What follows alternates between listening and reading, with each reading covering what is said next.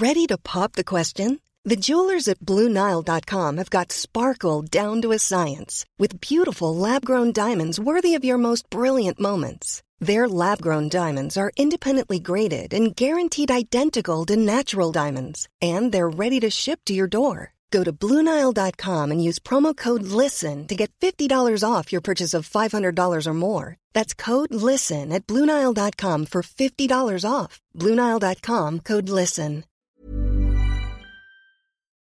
Welcome back to the Lantern Rouge Cycling Podcast with Benji Narson. On this Thursday evening, we're recapping Volta Ciclista a Catalunya Stage 4, the last big mountain stage, as well as Oxyclean Classic Brugge de Panne women's race. We had the men's race yesterday. We'll do it in normal order. Catalunya first, then Brugge de Panne second. Before we get to the recap, I want to mention, well, one of the teams that are in Brugge de Panne and got another top 20 result. The British Continental team drops Le Col powered by Tempur. You know that Le Col are the show partner of the podcast. They're making us, making things possible, like Benji and I possibly getting race footage for next year and an editor so that Benji doesn't have any more nightmares like yesterday. But Le Col, their support of the pod from the Giro last year and all through this year really make that possible. They've got a pedal and rewards program. You can only sell £50. Believe that's, quick maths, $80, maybe more, AUD, and being with a chance of winning a Drops Le Col team bike courtesy of Ribble Cycles. You can see that through their Instagram or their website. There's the various information and links there.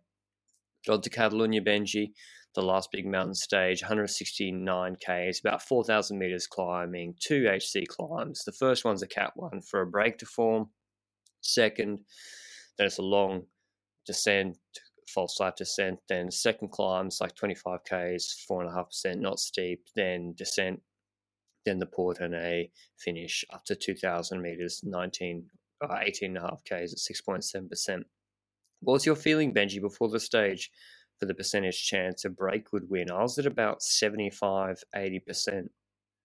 I think I had it pretty high as well. It would all depend on who would go in it and so forth, but I think I had the breakaway as a high potential to win the stage. It kind of depended on what teams were trying to do against Ineos in this stage, and I think that really played out at the start of the stage, but I did think that all in all, Ineos would retain their leader jersey for sure with Adam Yates, but also would be interested in potentially trying to get rid of Almeida a bit, because we saw in the early mountain stage yesterday that Thomas was looking pretty decent. Almeida was also relatively decent, but I still think that Thomas was in a shape where he could drop Almeida yesterday, which means that perhaps today that could happen. So I think those are all the things that we were looking at. Could Ineos make it a 1-2-3? And with the breakaway, end up winning the stage. And the stage pretty much started with what I was expecting, how I explained how the stage would start. The sense that the Ineos riders go to the front of the peloton, and from that point onwards, they decide who can go and who can't go.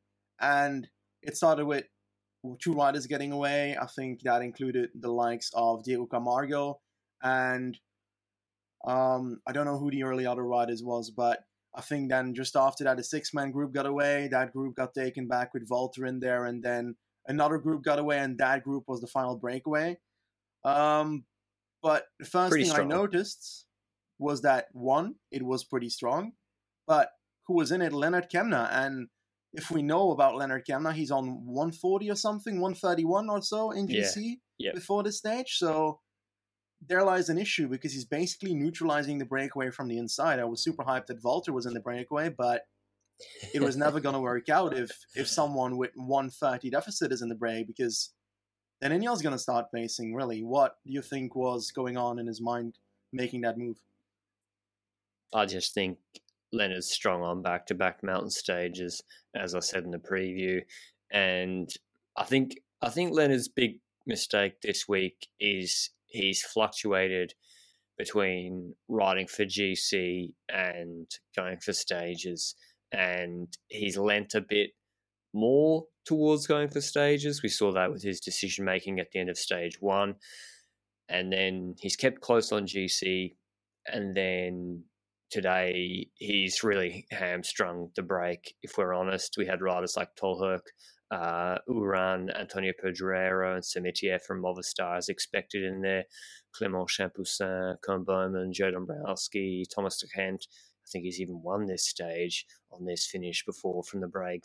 Volta and Meinkies. But yeah, that meant Ineos was going to pace it all day. And that's exactly what they did.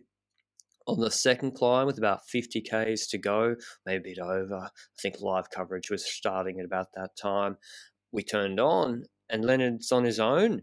He's dropped the brake on that second climb, and I think it's very early because there's a pretty, still an 8K valley after that climb and a long descent to be staying away from a full Ineos team. He had a gap of 3:30, and it was Castroviejo pacing hard on that second climb behind him, just eating into that gap gradually. Not really on the climb, actually, more so on the descent afterwards. It was, God, listen, if anyone before 1 April keeps asking me why are they super tucking, aren't they going to get fined? And it's not banned yet. I thought people knew that. I can't take it anymore. So everyone, you had Leonard super tucking, Castroviejo and Dennis super tucking, and Benji, I thought he still had a chance because I thought Ineos wouldn't pace so hard. So they get to the base of the last climb. Leonard's on his own. Brakes mopped up. Castroviejo's done. Did you expect Ineos to get Dennis to start driving it really hard with that gap at 1:55 to Leonard, given that Yates is already a minute 30 ahead of him on GC? Yeah, I think that's where they lost me a tiny bit when it comes to Ineos. I think that in total, the moment that Kemna got away from that group, he started slowly but surely gaining time on that second group.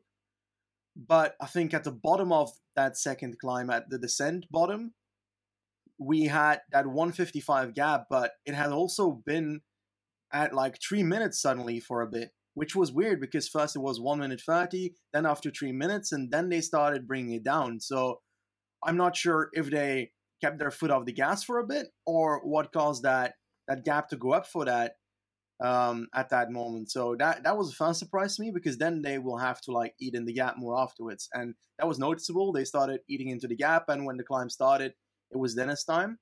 1 minute 55, not 155 minutes, would have been a huge gap. I think that is still the gap where I would pace with the likes of Dennis because Kamena's virtually in the lead right now. So I would have kept that gap up, and the moment that it switches, I would leave my foot off the gas a tiny bit and would try and keep the gap the same. And I think they didn't do that because we saw that Dennis kept on pacing on the same wattage that he started pacing on at the start of the climb. So I think that's not necessarily a mistake because, well, it could still turn out their way because they've got a godlike team anyway. But I think that's spending unnecessary energy at this spot for Dennis to go into this gap even more. And that's when I was thinking, well, hold that thought, Benji. Okay. Yeah? I'll hold that thought. I'm going to ask you a hypothetical about it after we've done the recap. We're going to imagine some Slovenians might be at this race. Leonard gets wrapped up with 14.5 Ks to go on the climb. It's an 18K climb. Leonard was out there on his own for a long time. Great effort from him.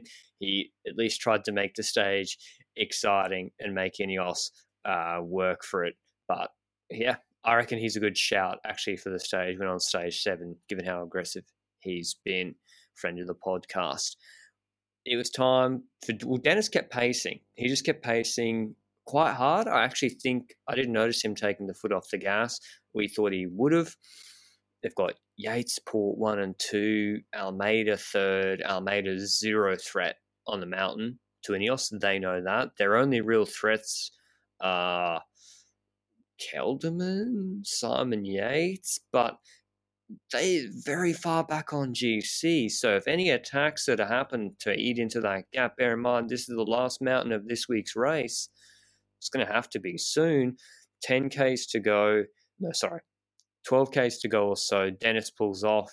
Big turn from him. We'll see more of that in Grand Tours this year. He's invaluable in the Ineos train. Carapaz. People were saying after yesterday's stage, oh, it doesn't look in so good form. It's like, well, no one looks in good form if they have to bring back 3 or 4 attacks every time someone surges. They've got to go after them. Valverde, Quintana. He starts pulling. Incredible pull from Carapaz, keeping it together, lining it out. But then he had a mechanical, Benji. I initially thought he was pulling off. And then how surprised were you that he just rode straight back up the side of the peloton after he got his chain back on? Well, it was a bit weird how he went over the front fast, because he just went to the right side of the road, and it looked like he didn't inform anyone of his team, because they were both like, "Are you okay? What's happening? Are you okay?" And then he probably pointed out, "It's my tire," and he didn't take too much to fix itself. I think was it his chain? I think it was his chain. No, it's chain. So chain, pretty sure. Well, I didn't expect him to be done with his work yet. But it's also pretty majestic to then step up and fly back to the back of the group, pass everybody, and start working again. Thomas took over for a tiny bit in the meanwhile, not really setting a high pace, so he was probably thinking, okay, we're going to try and get Carapaz back to try and get this train back in order, but really powerful, and didn't really stop there because Carapaz kept on pacing, and he kept on pacing. And well, Kruijswijk attacked. Yes. So when Carapaz had the mechanical, Steven Kruijswijk, a minute 37 back on GC, attacked as Carapaz was making his way back up. I love to see it. Benji and I hate the unwritten rules. Literally, you think, oh, what's the unwritten rule about pacing when a domestique's had an issue? Chris Froome once made the whole race sit up to wait for Ian Stannard to come back in the Tour de France. Chris Froome actually went back himself to bring Stannard back. So I love micro-aggressive things in cycling, and this was definitely one of those little jabs from Jumbo-Visma. I mean, ultimately, it did not work at all and was, in hindsight, a terrible idea for Kruijswijk. But I don't think there's much love lost between Jumbo-Visma and Ineos. Carapaz just started pacing, as Benji said, bringing Kruijswijk back. He was literally dangling 10 meters in front of the Ineos train the whole time. Ineos train is undefeated. And we know that Carapaz, he's got 2 nicknames. Obviously, El Jaguar de Tulcan. That does not apply to this race. That applies when he is in attack mode. Today, he has his original nickname, is it Locomotora del Carchi or Lomotor? Yeah. I don't care. The train. He was the train today on the front of the Ineos train. Monster pull from him. Chavez attacked him with 7.2 Ks to go. He showed good magic legs, in fact, yesterday on stage 3. And Carapaz, he did his best pulling for ages and ages deep into 3 Ks. And I want you to explain, Benji, why didn't Ineos pace to bring Chavez back? Oh, the Chavez, we have forgotten to say that he attacks. Chavez attacked. Oh, no, I said. Oh, okay. Well, there's a reason to that. So, you've got a situation where Chavez does not matter at all when it comes to GC. The man can take roughly a minute and it still wouldn't matter for Ineos here. So, what they're looking at is their GC right now. They have Adam Yates in first. They have Bourne in second. They have Almeida in third, which is not their teammate, obviously, and Thomas in fourth, only a few seconds behind Almeida. So what they are thinking is what I mentioned at the start of the podcast today, that what if they could drop Almeida and keep Thomas in that train? So Thomas was not really the rider they wanted to let do too much work here. They wanted to keep him relatively okay so that he could stay on and hopefully he could overtake Almeida in that, because imagine if they could finish the stage with a 1-2-3 in GC, that'd be amazing. And it would probably matter more to the team here as a bit of a meme than Yates winning another stage. So Chavez got 10 seconds, 15 seconds, 20 seconds, and Carapaz kept on pacing until another move came, and that was the first proper Movistar move today after Soler dropped again at the start of the final climb doing nothing today. It was Enric Mas who attacked, and he's got this special way of attacking in the sense that when Enric Mas is attacking, it's like he's using all his core muscles in his body to not move at all while doing this. Yeah, so that his body is not moving, but his bike is moving. It's so funny to see. But he got a bit of a gap, 5 seconds on the peloton, but Carapaz and he always comes from tempo. So deep. Yep. Like it's like he spends all his biscuits so like just getting to the front wheel.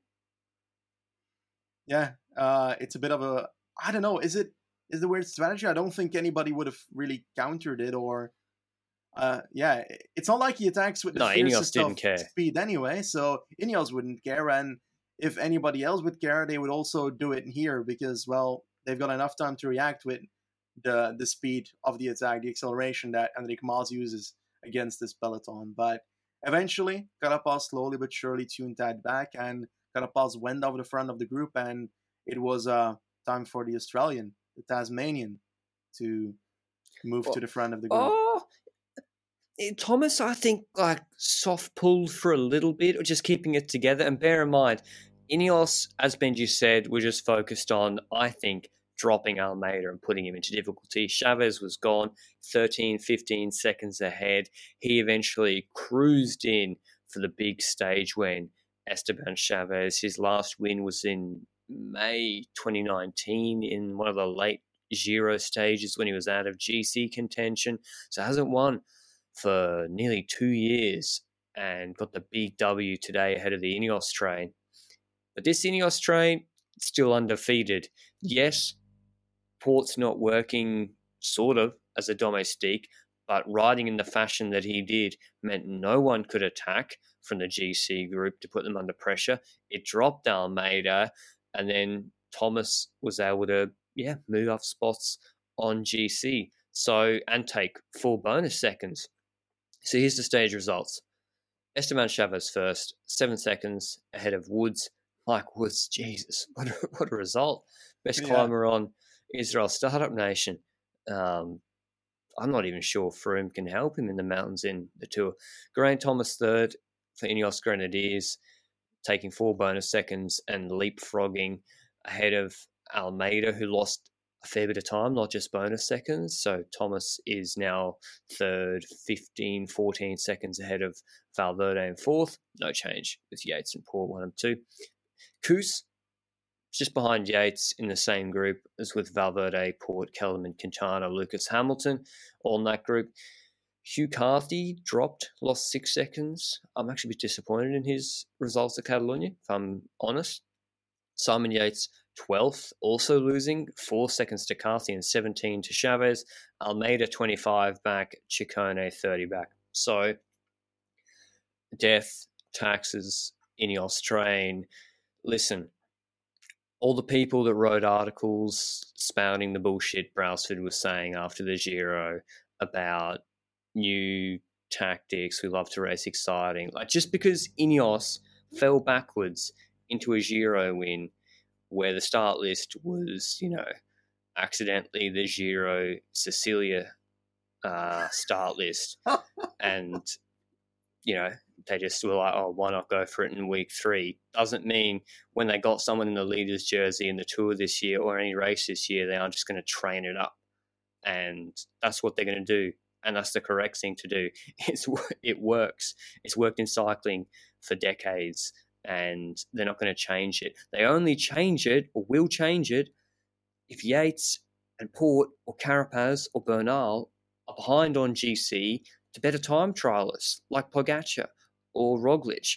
If they're ahead on GC or doing good TTs, there's no need to be aggressive or overly aggressive unless Yates yesterday you want to put the time into Almeida and you're behind. So it was same old Benji, and you tweeted something about Ineos and gifting and Chavez, somewhat related to what I just said about the train. Do you want to explain that? Because I agree with you. Explain it to the listeners. Yes, first to add on to your discussion a tiny bit, I agree that they also don't need to change a winning strategy in this sense, because if they're in a situation like they are right now, the best way to play the race is to ride it defensively if you've got a 1, 2, and a 4 in GC. So they did that, and perhaps it's more boring than people seeing attacks every single time, but obviously, Ineos prefers to win over making the race exciting. I would too if I was them. So I definitely completely understand what they are doing, and I don't blame them for making that choice. And I enjoyed the race, so can't say too much more than that. I think my tweet was more related to the fact that we saw Paris-Nice a few weeks ago, 1 week and a half ago, where Roglic made the decision to leapfrog Gino Meder at the end of the stage, and the entire half of Twitter was pitchforking him. But I think today was the perfect example of why Roglic should not do that. Give the victory to Gino Meder. Because today we see a situation where Ineos they're obviously kind of trying to get Almeida off the wheel and keep Thomas in there. But they also know that if you, with 700 meters to go, drop Almeida, and Thomas is still looking pretty good, then it's very unlikely that an attack in the final 700 meters by Adam Yates is going to destroy everybody in that front group and make Almeida pass Thomas again. That's unlikely. So they were completely having the possibility of attacking there to try and overtake Chavez, who was up the road a good 12 seconds or so at the end of the stage here. They could have done that. They chose not to. Well, he only won by 7. Yeah. And nobody in the world is going to see this as a gifted victory by Ineos. No. Nobody in the world is going to see that as a victory given by Adam Yates. They see this as a victory by Chavez, who survived the group behind. And this is why Roglic should have done and overtaken Meder, because if he did not leave Schachmann behind to make this move in Paris-Nice to try and catch Gino Meder, then nobody would have seen it as a gift, just like today. And nobody would have given him credit. And Gino Meder and Bahrain wouldn't have ridden for him in the last stage. And from this stage, you won't see Chavez and Bike Exchange suddenly working for Adam Yates in the Tour de France. Yeah. Oh man, this is well, Chavez worked with his own teammates, so let alone Adam. Now he's on a different team. But yeah, I agree 100%. Adam Yates could have definitely won this stage or come damn close. So that's why you don't gift stages, and it's not a gift. Chavez was after Adam Yates the best climber. He's been the best climber in this race. You look at Enric Mas trying to get a gap. It's not so easy to just ride away from the Ineos train. And he didn't. He beat it for the stage.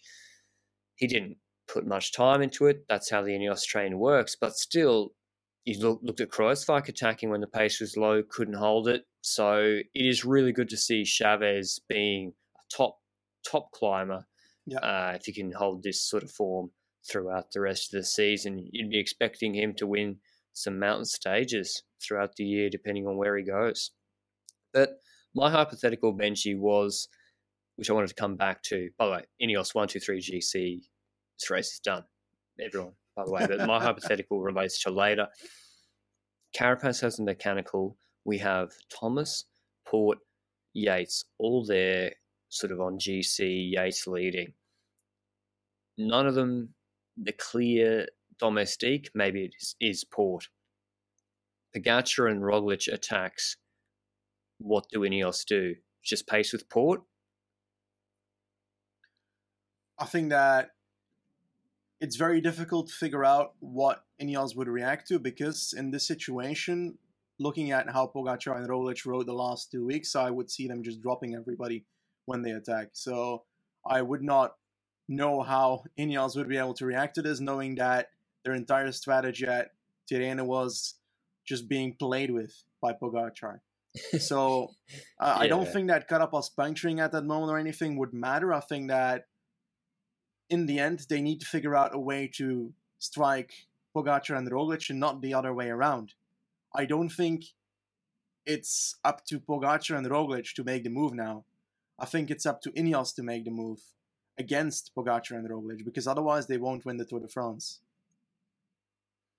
See, I think pacing with Port is a dangerous option. We saw on stage 9 of the Tour, if those two go, pacing with someone who's not as strong as them is a dangerous game. I think the leader has to back themselves, and Adam Yates just would have had to try to bridge to them and then sit on. And that's still a good strategy, because if Pogacar and Roglic attack, the strongest climber on Ineos, whoever they've got, can bridge. And then unlike last year where Bernal worked with them when stage 9 break, he worked with them the whole time. Unlike that, Yates, if it's Yates, can sit on and say, hey, I've got Thomas and Port behind. Screw you, sit on. And then you can attack them later. They might stop working. So it's a lot better for Ineos. And I think that would be the play. I don't think pacing, unless you've got like prime Wild Poles or 2013 Richie Port or something, is the play in that scenario. But really, food for thought. Unfortunately, Kruijswijk wasn't strong enough to really see what would happen with 5-7 Ks left in the climb. But that was our Catalunya recap. I hope you enjoyed it.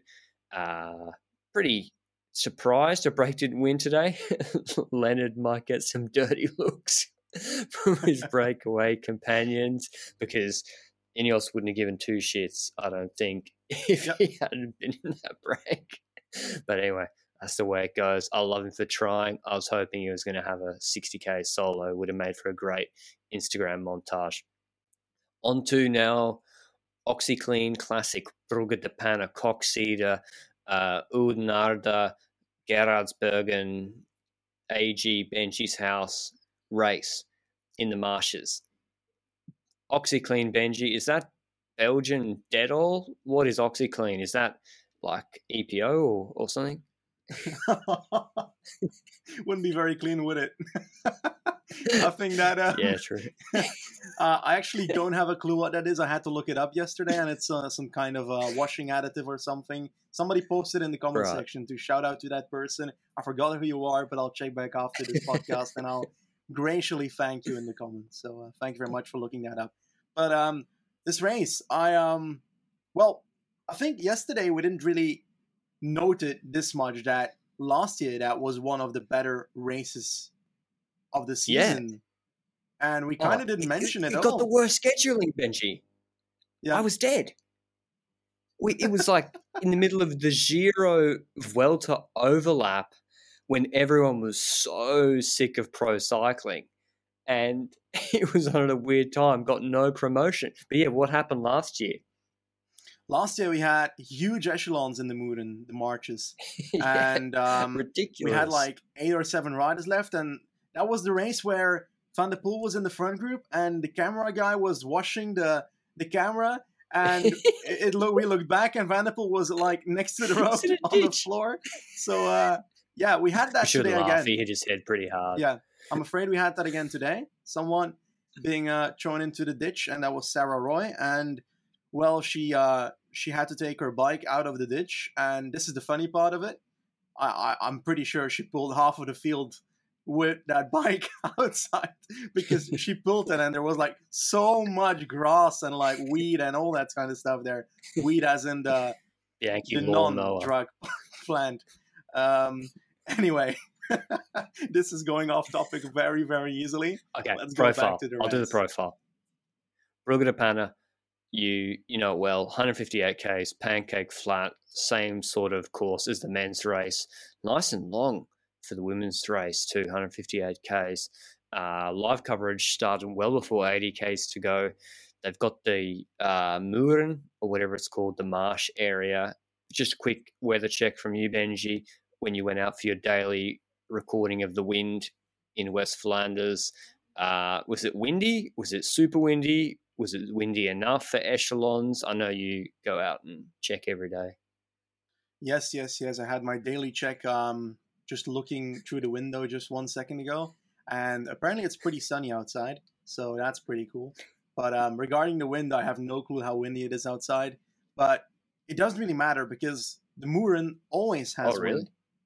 Like, that section okay. always has wind because it's next to the No, ocean. legit, And I didn't know that. it's always like in some area that, yeah, it's so open that it always has wind. But the issue is that it's not always the biggest wind. Yesterday it was significant wind, but it didn't really cause an echelon.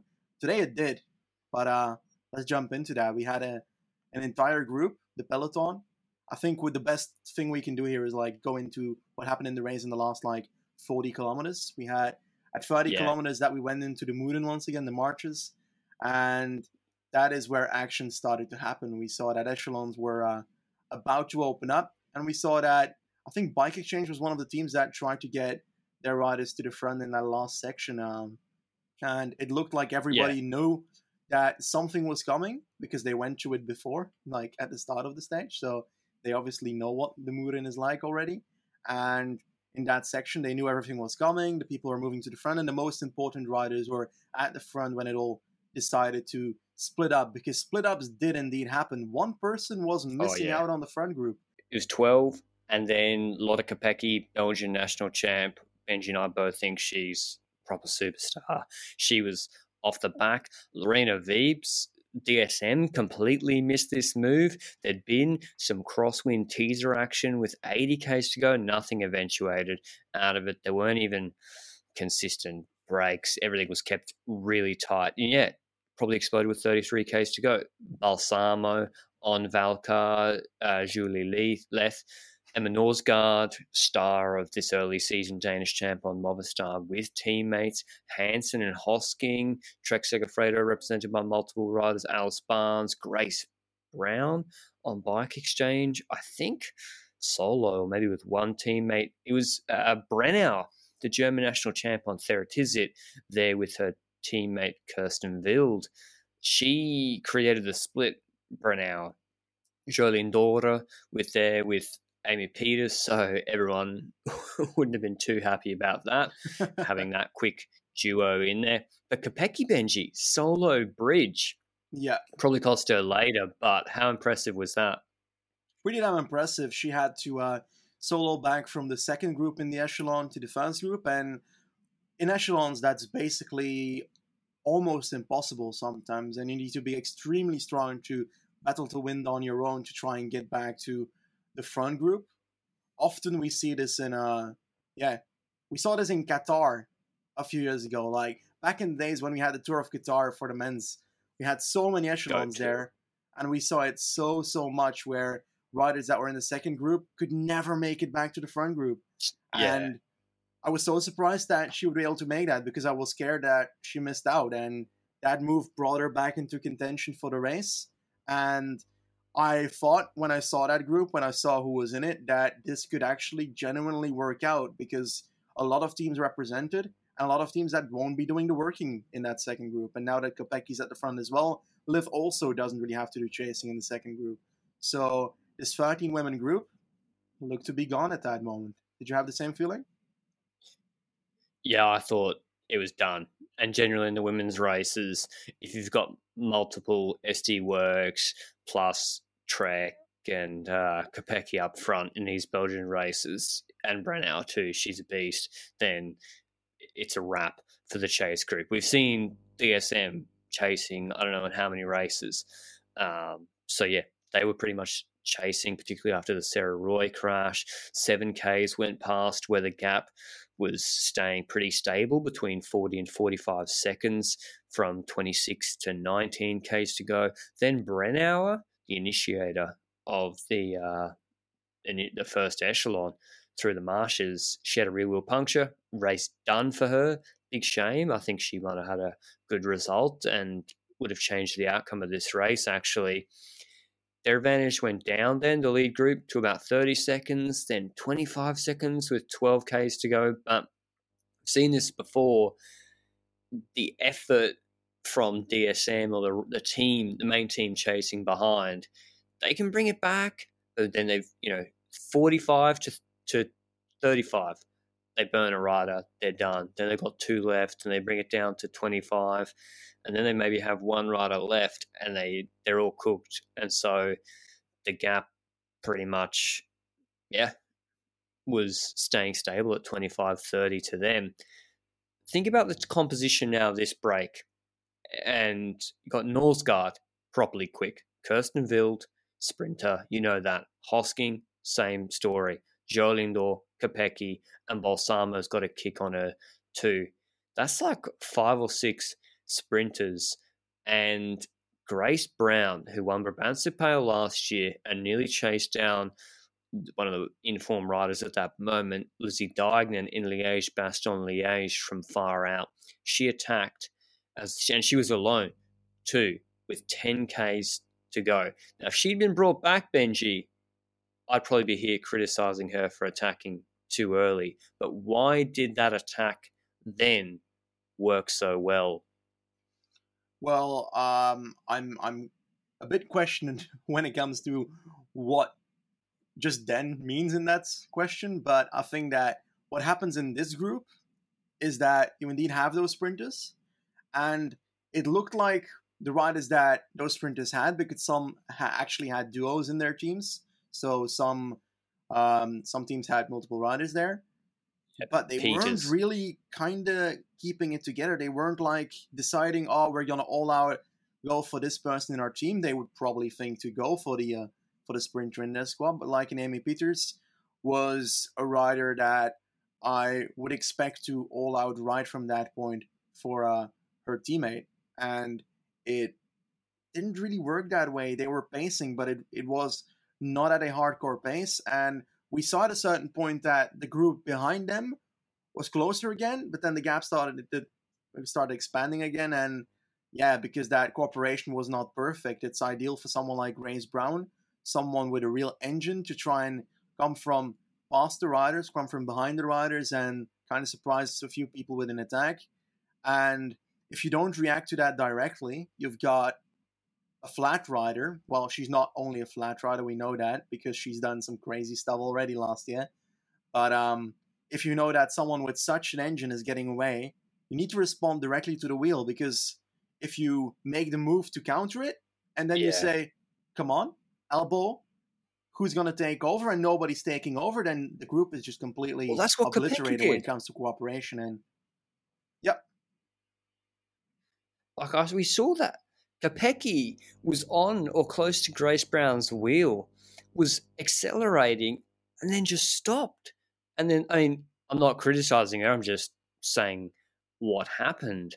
But because she obviously had that big solo bridge, but we saw a few things like that. Amy Peters tried to accelerate and get there, couldn't quite get there. She realized, well, Jolindor didn't help her. Sometimes I think sprinters should just help and forego the thinking, oh, well, I've got a rider in this group, why don't they chase? Well, if they're cooked and tired and the gap is only 5 or 6 seconds, and if they pace, then the gap's going to go out to 10 or 15 seconds. You've now created a bigger problem for yourself. So you should be talking with your teammate and figuring out what's the best strategy to do. Hansen as well, she tried to attack and bridge across to that. The teammate of Chloe Hosking didn't agree with that. I think the way to go was obviously simple. You know, Peters, Hansen, and co. just working to bring back Grace Brown. Because honestly, looking at the rest of the riders in this group, Benji, if you bring back Grace Brown, there's no Brennau.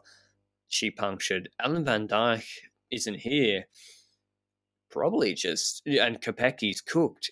You probably would have then had your sprint if you were those other teams. So I think they'll be, maybe thinking about what they did wrong today. But Grace Brown was able to hang on.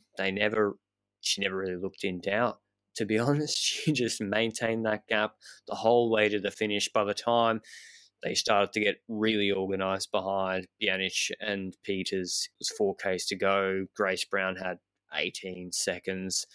DSM were like a minute behind in the third chase group. Under the Flamme Rouge, we knew she had it, and she was looking strong too, with pretty much like over 10 seconds at that point, and she wins Brugge de Panne. Big Women's World Tour result for Grace Brown and Bike Exchange. 7 seconds out of Norsgaard, winning the bunch sprint, out of Jolien Dorder. Kopecky 4th, Balsamo 6th, 5th rather, Kirstenfield 6th, Hosking 7th, Alice Barnes 8th, Amy Peters 9th, and Julia Leith 10th. Don't know why I struggle with the results so much, Benji.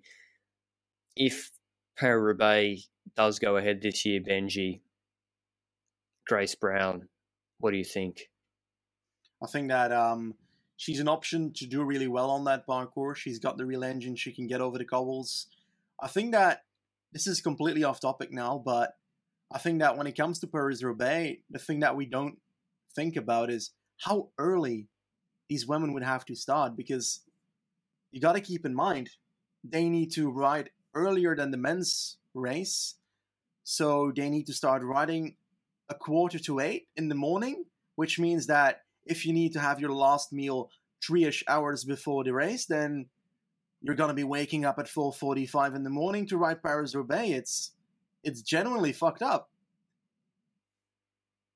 Mate, you're just describing riding in southeast Queensland to me. So, I take your point. It is very early. And like Milano San Remo men's as well, they start so early. The women's. So Paris-Roubaix is scheduled the opposite to Flanders, Benji. They got the women's finishing before the men's? I don't have a clue. I don't know the schedule by heart, but okay. It's certainly the earliest that a women's race is starting. And I think that it's an interesting topic because we don't really realize that. And it becomes even worse if you think about the virtual races they had last year, where people had to like wake up in the middle of the night to try and ride it. Sarah Giganti did them at like 2 a.m. The Australian star. Yeah, I know. But anyway, I think the next big women's race, let me just have a look to keep you in the loop.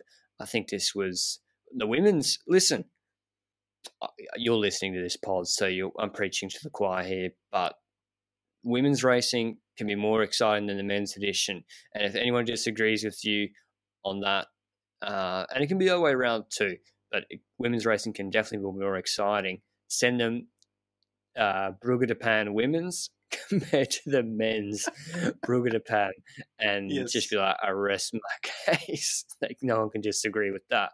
But we've got women's Gent-Wevelgem on Sunday, so that should be pretty good. We don't have a preview for it. Then Tour of Flanders about a week next weekend, and then Roubaix I think will be postponed. We've got some good classics.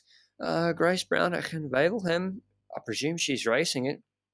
PCS women's start lists aren't the best for me to trust, but she's on the start list there, so yeah, she'll be on for a top 5 minimum, I think. But that's all from us today. It's our Brugge de Panne women's recap, and we'll see you with the Catalunya Stage 5 tomorrow. Ciao. Mom deserves the best, and there's no better place to shop for Mother's Day than Whole Foods Market. They're your destination for unbeatable savings, from premium gifts to show-stopping flowers and irresistible desserts. Start by saving 33% with Prime on all body care and candles. Then get a 15-stem bunch of tulips for just $9.99 each with Prime. Round out Mom's menu with festive rosé, irresistible berry chantilly cake, and more special treats. Come celebrate Mother's Day at Whole Foods Market.